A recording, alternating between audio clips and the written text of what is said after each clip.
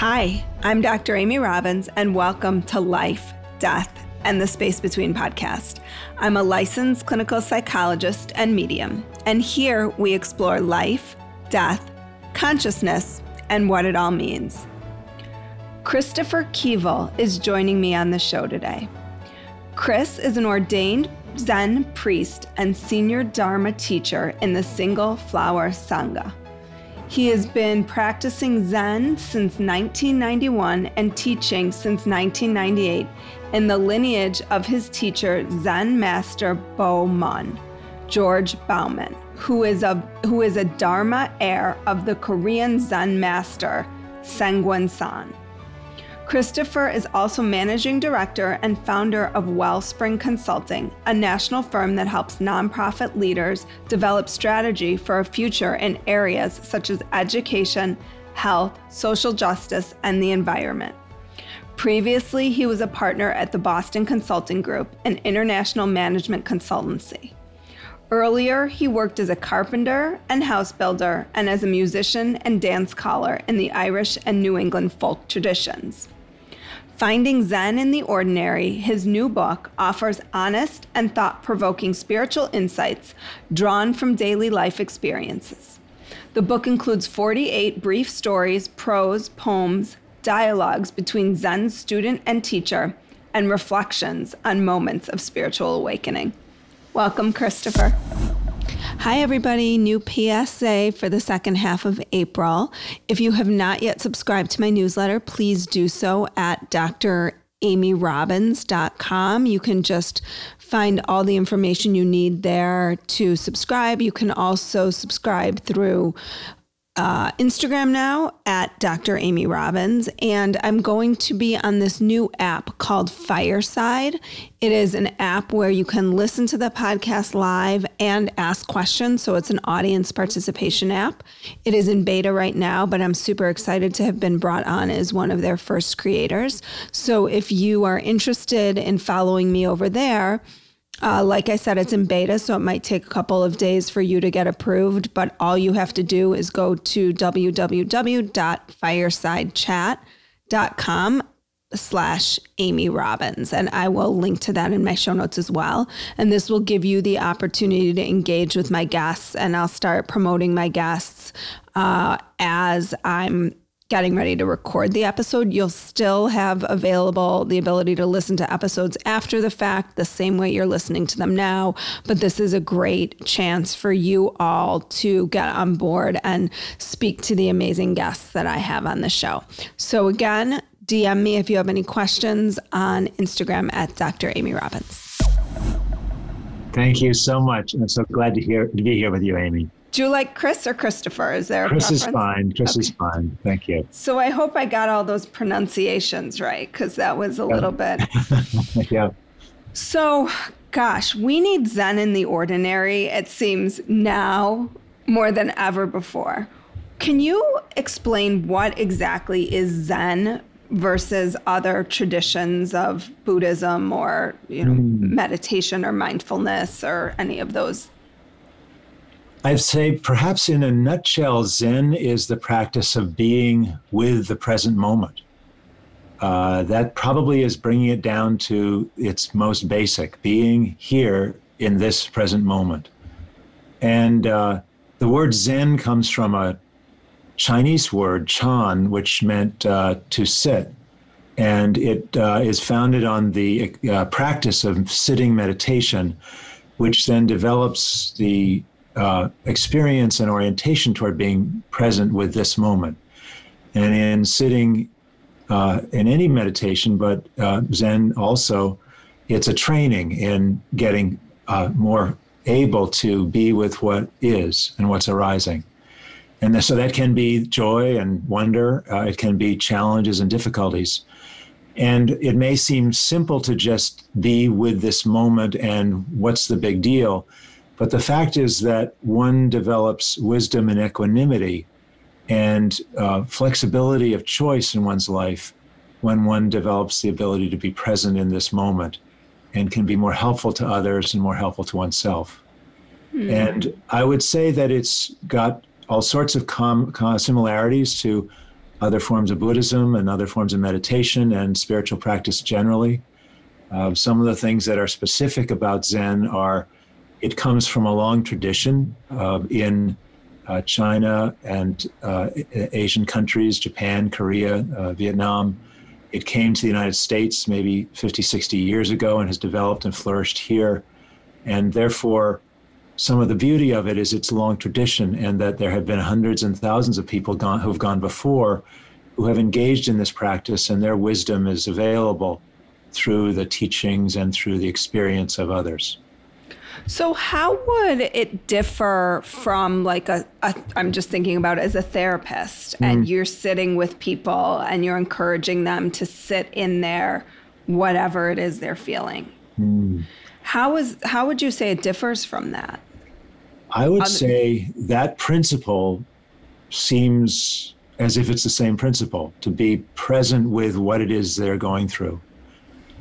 I would say in my own life, due to having engaged for 30 years in Zen practice, when I work with my clients in a consulting environment, I'm more able to sit in stillness and equanimity with their issues.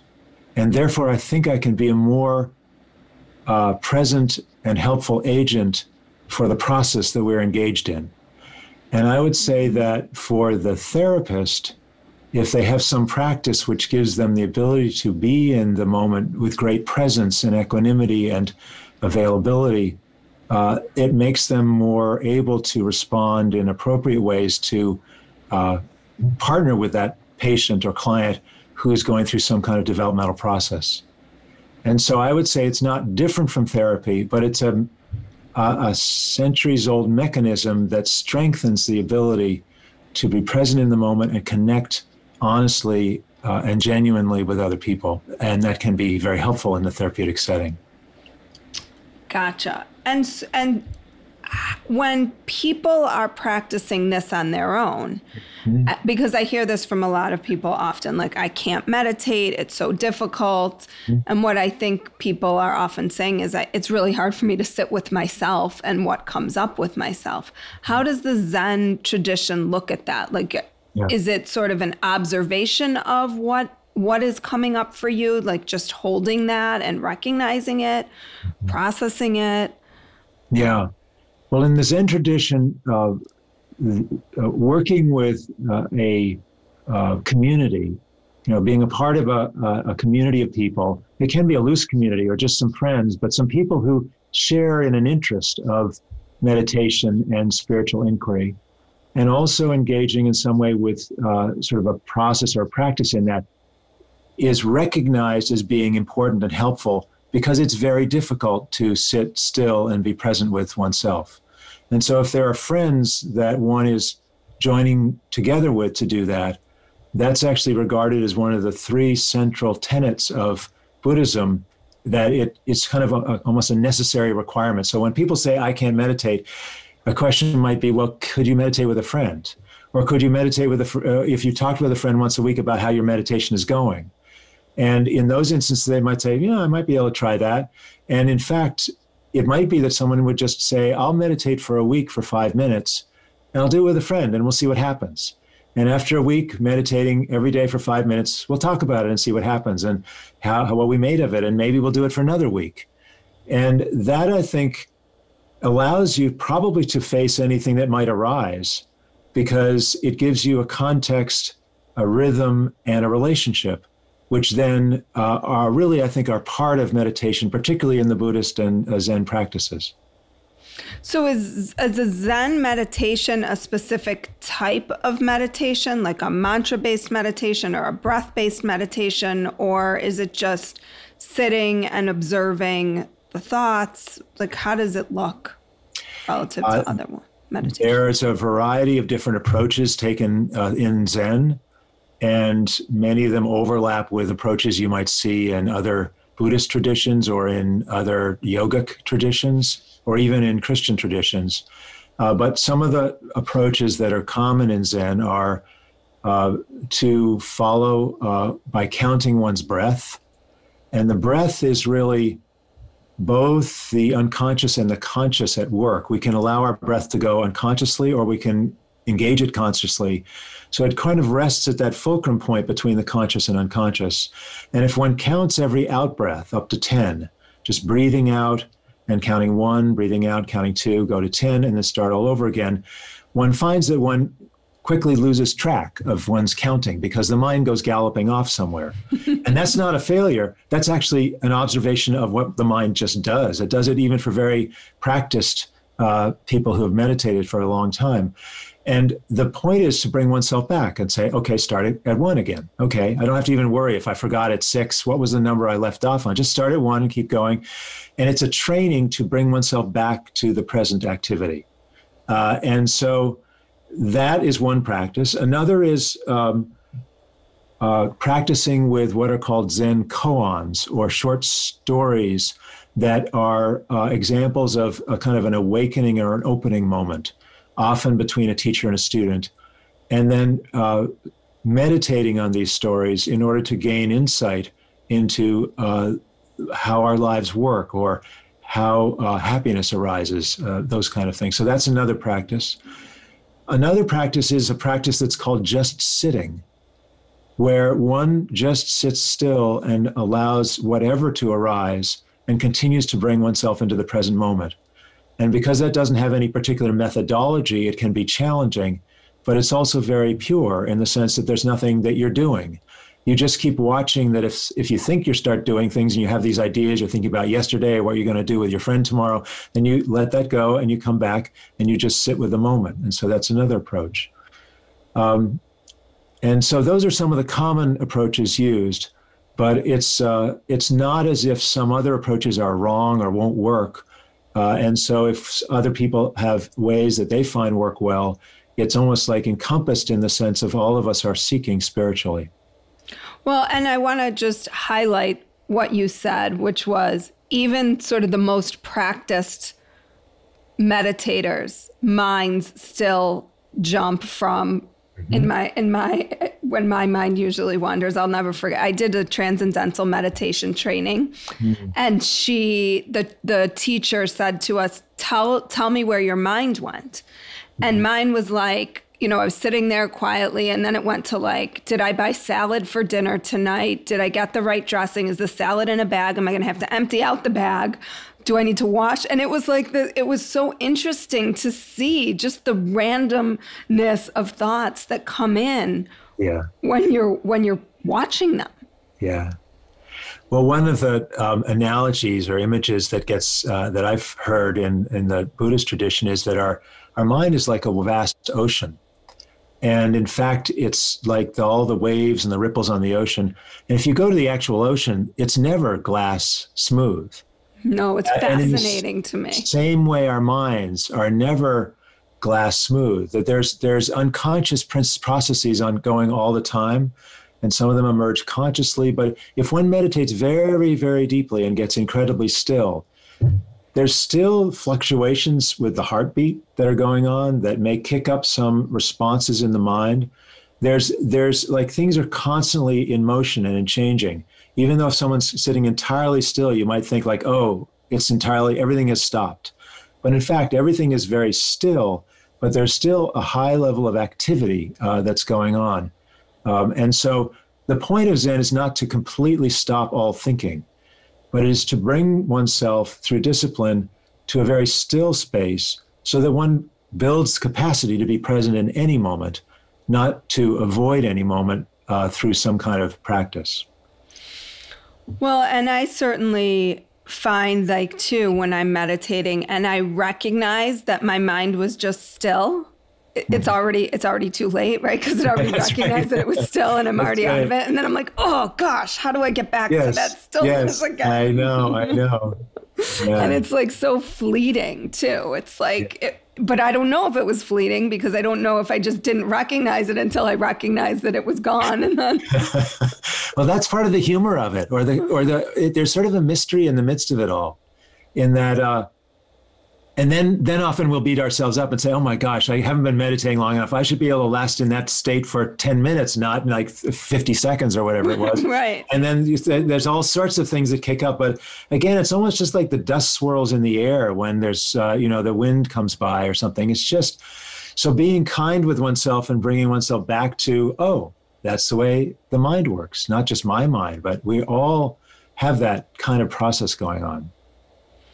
You're making me want to make sure I meditate today because I didn't get it in yet this morning, but I'm going to do it after this. So I pulled a couple of passages out of the book that I would like to dig a little bit deeper into.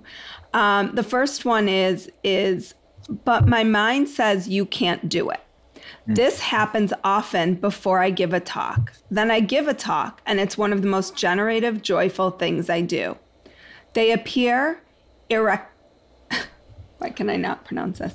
Irreconcilable. The feeling that it's never enough, and yet doing it so beautifully. That not enough mind seems to come up no matter what we do. Yet when I dissolve my small mind and enter into the moment, I'm amazed by the beauty of it. So how do we get past this not enough mind or fear mind? I think it's probably different for everybody, but everybody probably has some version of that, right? Mm-hmm. Well, I think it doesn't go away. It no matter how deeply one engages in spiritual practice, and not even just Zen, it doesn't go away. This not enough mind, this yearning for something else and something more, this feeling of inadequacy, it's sort of like just the internal weather. It comes and goes. I think for most all of us, some of us have a lot more confidence than others. Some of us face different kinds of internal challenges than others. But it seems so universal that we all enter into these spaces of feeling like we're not enough in some fashion. It seems to me that it may be one of the engines that causes us to be social beings, because if we didn't care whether we are enough or not, then we wouldn't really notice whether we were being helpful to other people or whether we were playing out a useful role in the societal arena in which we operate. So it feels like it may be actually a very important aspect of being human to grapple with this feeling of not being enough. And I think certainly through my own training and my own experience, it's not that feeling goes away, but one starts to see it that it is just a sort of neutral aspect of being human, and it comes up at times, can be very powerful and very gripping at times. And if one waits with it, it generally shifts and changes. It goes away, and then on another hour, another day, one isn't feeling it at all. And it's a sort of a ongoing path of, and by being aware of the way it changes and being not identified with, oh, I am such a unconfident person because I always have these feelings of not being enough, but rather I, like all people, have these feelings arising and falling away, then it gives one sense of space and equanimity to simply live life. And one, in a sense, doesn't necessarily get rid of the feeling, but one has one's own life. I get to be really me. I don't have to wish I was somebody else. I am me, and I'm fully myself, and that's a gift that myself receives.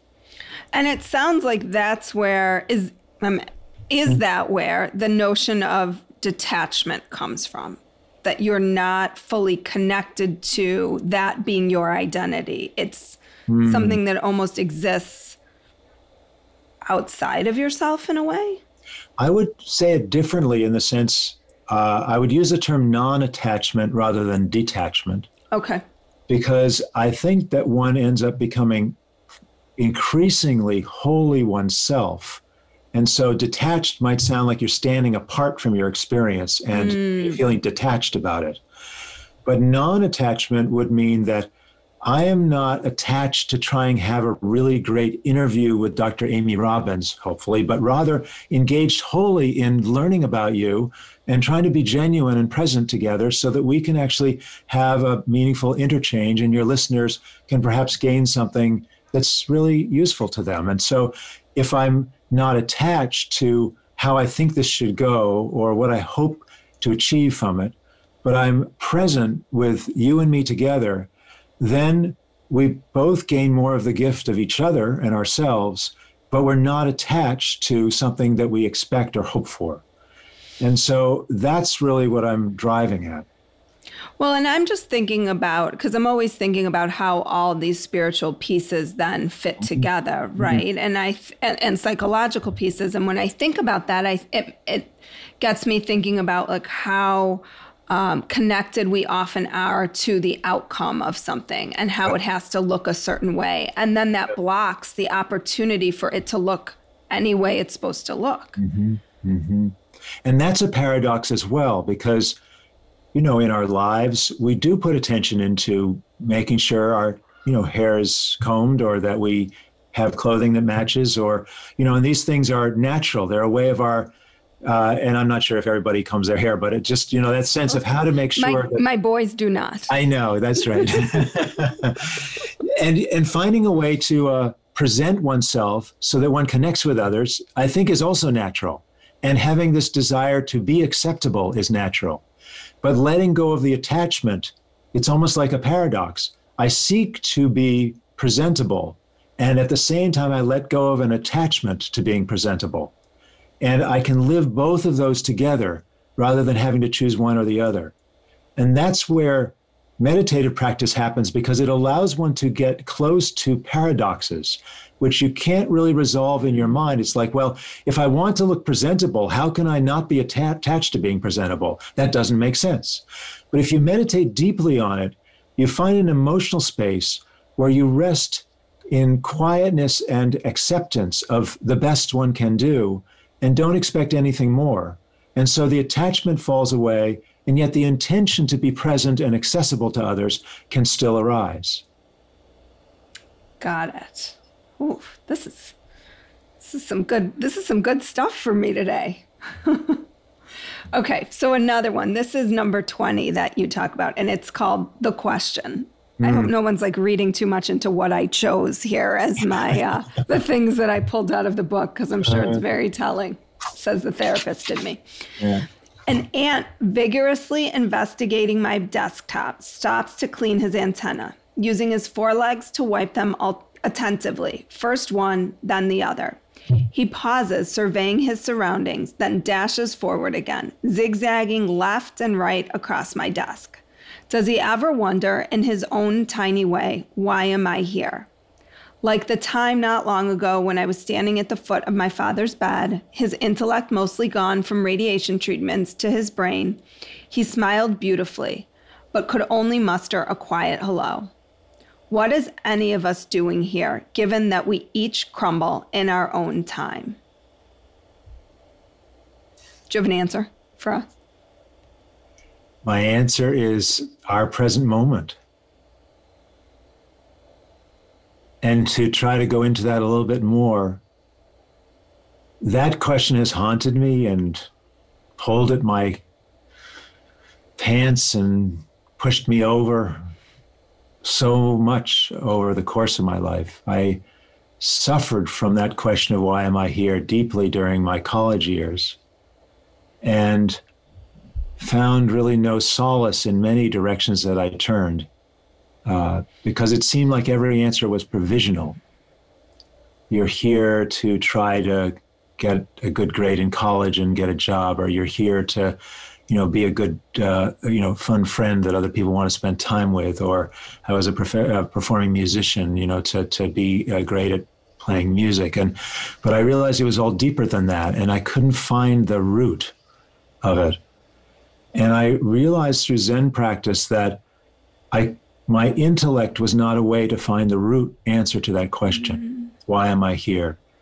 It's an unanswerable question by trying to figure it out intellectually. And yet, in deep meditation, one starts to feel this amazing affirmation of one's being. There's a common statue of Buddha where he's sitting in cross-legged position and his hand is reaching in front of his legs and touching the earth. And it's a very common representation of the moment when he was being challenged by the spirit of illusion and feelings of failure, and said, "You have no right to leave me behind and wake up to your true life." And he touched the earth and said, "The earth is my witness. I have a right to be awakened." And it is really in that sense of, I am here because I am here. And my gift to the world is first my true self. And from there, if I'm wholly genuine, I can act and share in ways that can be useful and helpful to others. And that's the living of the answer, but it has to be lived each day and each moment, because if I think I know the answer to how my true self should arise, as we're talking, for instance, I'll go past it and not truly engage. I have to feel the sense of sort of uncertainty. What's going to happen now? Will I say the right thing? Will I be perceived as someone that is worth engaging with? And that fear has to be there for me to be wholly genuine, because it's actually a part of the moment. And that then allows me to answer the question of why am I here, because it only is answered by my presence in this very moment. Okay. I think I got that. How do we know that we are present in this very moment? Or if we're thinking about it, have we gotten taken out of that we're present in this very moment? Right. That's a wonderful question. Let me go into that. Just give me a moment to sort of be present with your question. But I think it's experiential. And I think that's one reason that meditation is helpful. Because in our daily lives, there's so much going on, either externally, because we have to make breakfast or sweep the floor, or internally, where we're concerned about whether we got the salad and the dressing for the evening, then it's very hard to experience arrival at this present moment. And yet, I think when one does, one knows that it's going on. So that if I sit in meditation, it's a practice period. One's taking a shot at it. I'll say, let's see, can I bring myself wholly here? Can I be with this entire moment right now? Very still, not much going on. Maybe there's a ticking of a clock or the car going by on the street outside, and not much else. And yes, I'm not present very much. My mind goes galloping off, and I feel that my legs are a little sore, and I feel an itch on my face, and I scratch it, and then I'm bringing myself back. But I think you know it when it's like, oh, yeah, I'm kind of right here. I'm right here. This is this moment. There's not much else going on. I'm actually, and I don't think one has to get it in perfection. It's like one is like this incredible Buddha figure with no thoughts and entirely still. It's more like a human experience of being present. Is it similar that once you recognize that is it similar in the meditation like I described before, that it's almost like once you start thinking about your presence, you're now out of presence? Yes, that's a very common experience for me too. But I find that it's like a whole series of layers. You know, my mind can be very churned up, and then it can start to settle, and then it can get quite still, and my body can start to feel very still. And then I can start to go into a sense of very little happening in my body and my mind. And then I might get so still that it almost feels like there's just only still awareness and nothing else, just this bright, clear awareness. But then there may be this thought of, oh, wow, maybe I've reached it, or, oh, this is such a cool place that I'm in. And I will bump up, but I will only bump up a little ways. And then if I stay still, I'll settle back down again. So it's a momentary sort of maybe, inflection upward, but there's still often a good long period of time when one is really, in large portion, really present, really here. And so it's training in the perhaps easiest way possible in seated position in a quiet space, so that I can do it when I'm having a conversation with my child, or when I'm talking with a client, or when I'm in the food place buying my groceries, that I can draw upon that inner experience and bring it there too. And so it gives me a presence and the ability to choose my approach and how I arise. Mm-hmm. So one last passage.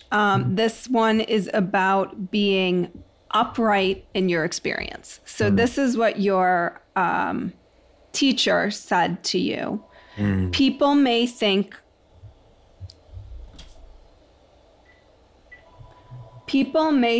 that staying upright in their experience means that everything will feel fine. I'm going to hang on a second because my phone's ringing. So I'm going to wait. And then I don't even know where. I have one phone in my hand that's quiet. And then there's another phone ringing somewhere. That's fine. Talk about taking out a presence, right? Well, just to be clear, Amy, you were in presence in figuring out what the phone was. Really? Huh. It's like, actually, you can be entirely present with that disturbance and figuring out what the phone was. Every moment, in every condition, every moment, one can bring oneself present to, even disturbances, even the mind flitting off, even an upset. It's a very fascinating and powerful training, because it's not like you're ever outside of the present moment in any way. So what would that have looked like not being present? Yes, I think very maybe good question. I'm like trying too hard to figure this out. Yes, and that's again where the paradox lies, because again, I will take you to the experientially. I think I only know that I am, I'm not present when I'm separated inside myself between thinking, what is that phone? And I don't think I should be thinking about this phone because I'm trying to think about being in the present moment. But wait a minute, it's still ringing. Now, maybe I shouldn't be doing it. Yes, let's do it. And there becomes this almost separation internally where one's feeling like an either or, back and forth. What should I do? That, I think, is, and one could even say, now I'm wholly in the sense of an either or, frustrated back and forth, what should I do feeling. But usually we get kind of controlled internally where we shut down and we feel like, ugh, boy, this doesn't feel good, and I'm not in a good space, and this isn't quite where I should be. And instead, with the kind of Zen practice I'm talking about, I go into those spaces all the time, but it's then saying, let me breathe into it and let it be that I'm now feeling a little unclear about what I should be doing, and I'm feeling a little separated internally, and that can be my moment. And so I don't know exactly how to describe it to you, but it's really in the sense of one has agency to be entirely Amy Robbins, entirely Chris Keevil right now, and no separation between who I am and what I should be, or wishing it was something else. And so there's not the conceptual frame of, let me try to rearrange this in my mind because this isn't quite the way it should be, to more like, what do I do now because this situation is calling for me to respond? Got it. This is deep. Okay, so I'm going to go back to the upright experience. So people may think that staying upright in their experience means everything will feel fine. But in my experience, it's not like that. It's much more about being present with what is, whatever arises. And sometimes what arises can feel really bad. In that broken place, we each feel that this makes us untouchable, bad, wrong. And my mind, my ego's defense, will tell me that no one else spends time in this pain. But it's not true. We all circumambulate this stupa. Circumambulate. You walk around. Circumambulate. Okay, so this stupa. Yeah. So lean into it. Try to meet it where it's at. It requires being willing to give up our curative fantasy of life, that somehow everything will be cured because of enlightenment, and to be emotionally honest about our own life and our reactivity to it. The question is then how to grow in confidence that the aliveness of this moment is your life, is Buddha's life. The conditions for the occasion of awakening are the content of your life in this very moment. So, first of all, what do you make of this? And second of all, I think this notion of enlightenment or awakening, like it feels like there's this movement happening now that we're all searching for enlightenment or awakening. But it sounds like your teacher is saying this is any moment in our lives. I would agree. So it's not this like, I mean, I think people wait for, this angels to come in and start singing and the skies open up and suddenly you are enlightened. Sometimes angels do come in and start singing. And sometimes the sky does open up. And sometimes there are these profound experiences of the heart opening and of connection and everything's beautiful and lovely. And I think that's actually that's our human birthright as well. I think in various ways we all have those kinds of experiences. And it's possible sometimes to have more of those experiences, and some people are very much more attuned to that sort of thing. But in the Zen practice, there's a sense that those are, and I actually in my own direct observation, those are in fact transient, that all things arise and fall away. And I know when I started first studying with the teacher I work with, I said to him, well, isn't it possible to just wake up and, achieve some state of awakening? And he said, in my experience and in all of the different spiritual teachers I've worked with, and he's studied with many, that's not true for anyone. We all go through the ups and downs of life. We all suffer, and we all struggle with the various different things that we are faced by. And that in fact, deep spiritual practice doesn't do anything to reduce the level of that. It may change the nature of it. It may change our way of responding to it. But it's like the fact that we breathe in and out. We have the ups and downs of life, and that's our truth. But the other very powerful element is in the Buddhist tradition, there is the dimension of awakening. And Buddha, the word Buddha means awake. And it was about an individual and then many others who engaged in a life practice which caused them to have some awakening to their truth of who they were. So this is another paradox that has truth to it, in that we wake up to only exactly what we are right in this moment. And so in a way, even though there's waking up, there's no waking up at all, because there's nothing to be gained. And all of that to the intellect sounds like nonsense. It's like, that doesn't make any sense at all. Mm-hmm. And this practice then requires one to go beyond the intellect and find that, in fact, and I liken it in the book actually to the fact that light is both a particle and a wave. That we can't make sense of the fact that light all around us acts both like an actual particle and it acts also like an actual wave. And we don't have any experience of things that are simultaneously a particle and a wave in our daily lives. We can't really make sense of that logically. And in the same way, so it is something that we can't know until we truly study it and understand its dynamics. In the same way, I think Zen is pointing at something that can't truly be known with the intellect.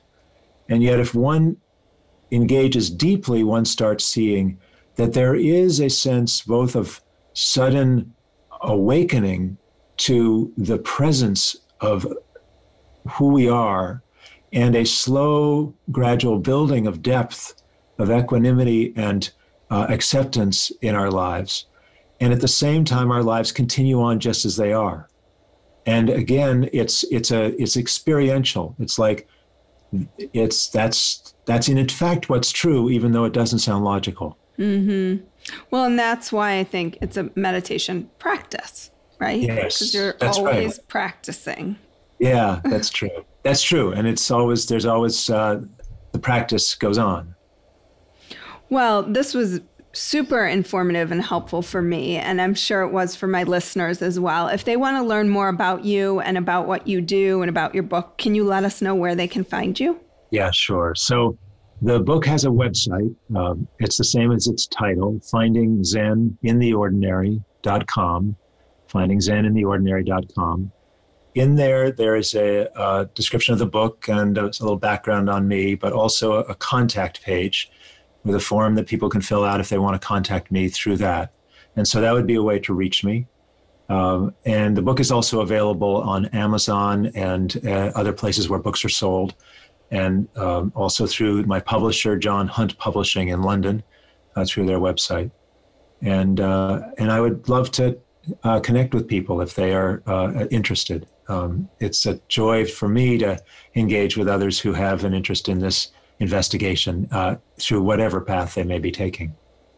Well, thank you so much for your time today. This was a great interview. I really enjoyed it. And the book is a great book to kind of keep by your bedside. You don't have to read it all at once. You can pick it up, you can put it down, you can read little pieces and parts of it. So I really, really enjoyed it as well. Well, thank you, Amy. I so appreciate this time with you today. Like what you heard today and want to hear more? Wondering what comes next and what it all means? Head over to Apple Podcast, Spotify, Stitcher, Google Play, or anywhere you get your podcasts and hit subscribe. Also, if you could take a minute to rate and review my podcast, I would really appreciate it. Stay tuned as we continue to explore life, death, and the space between.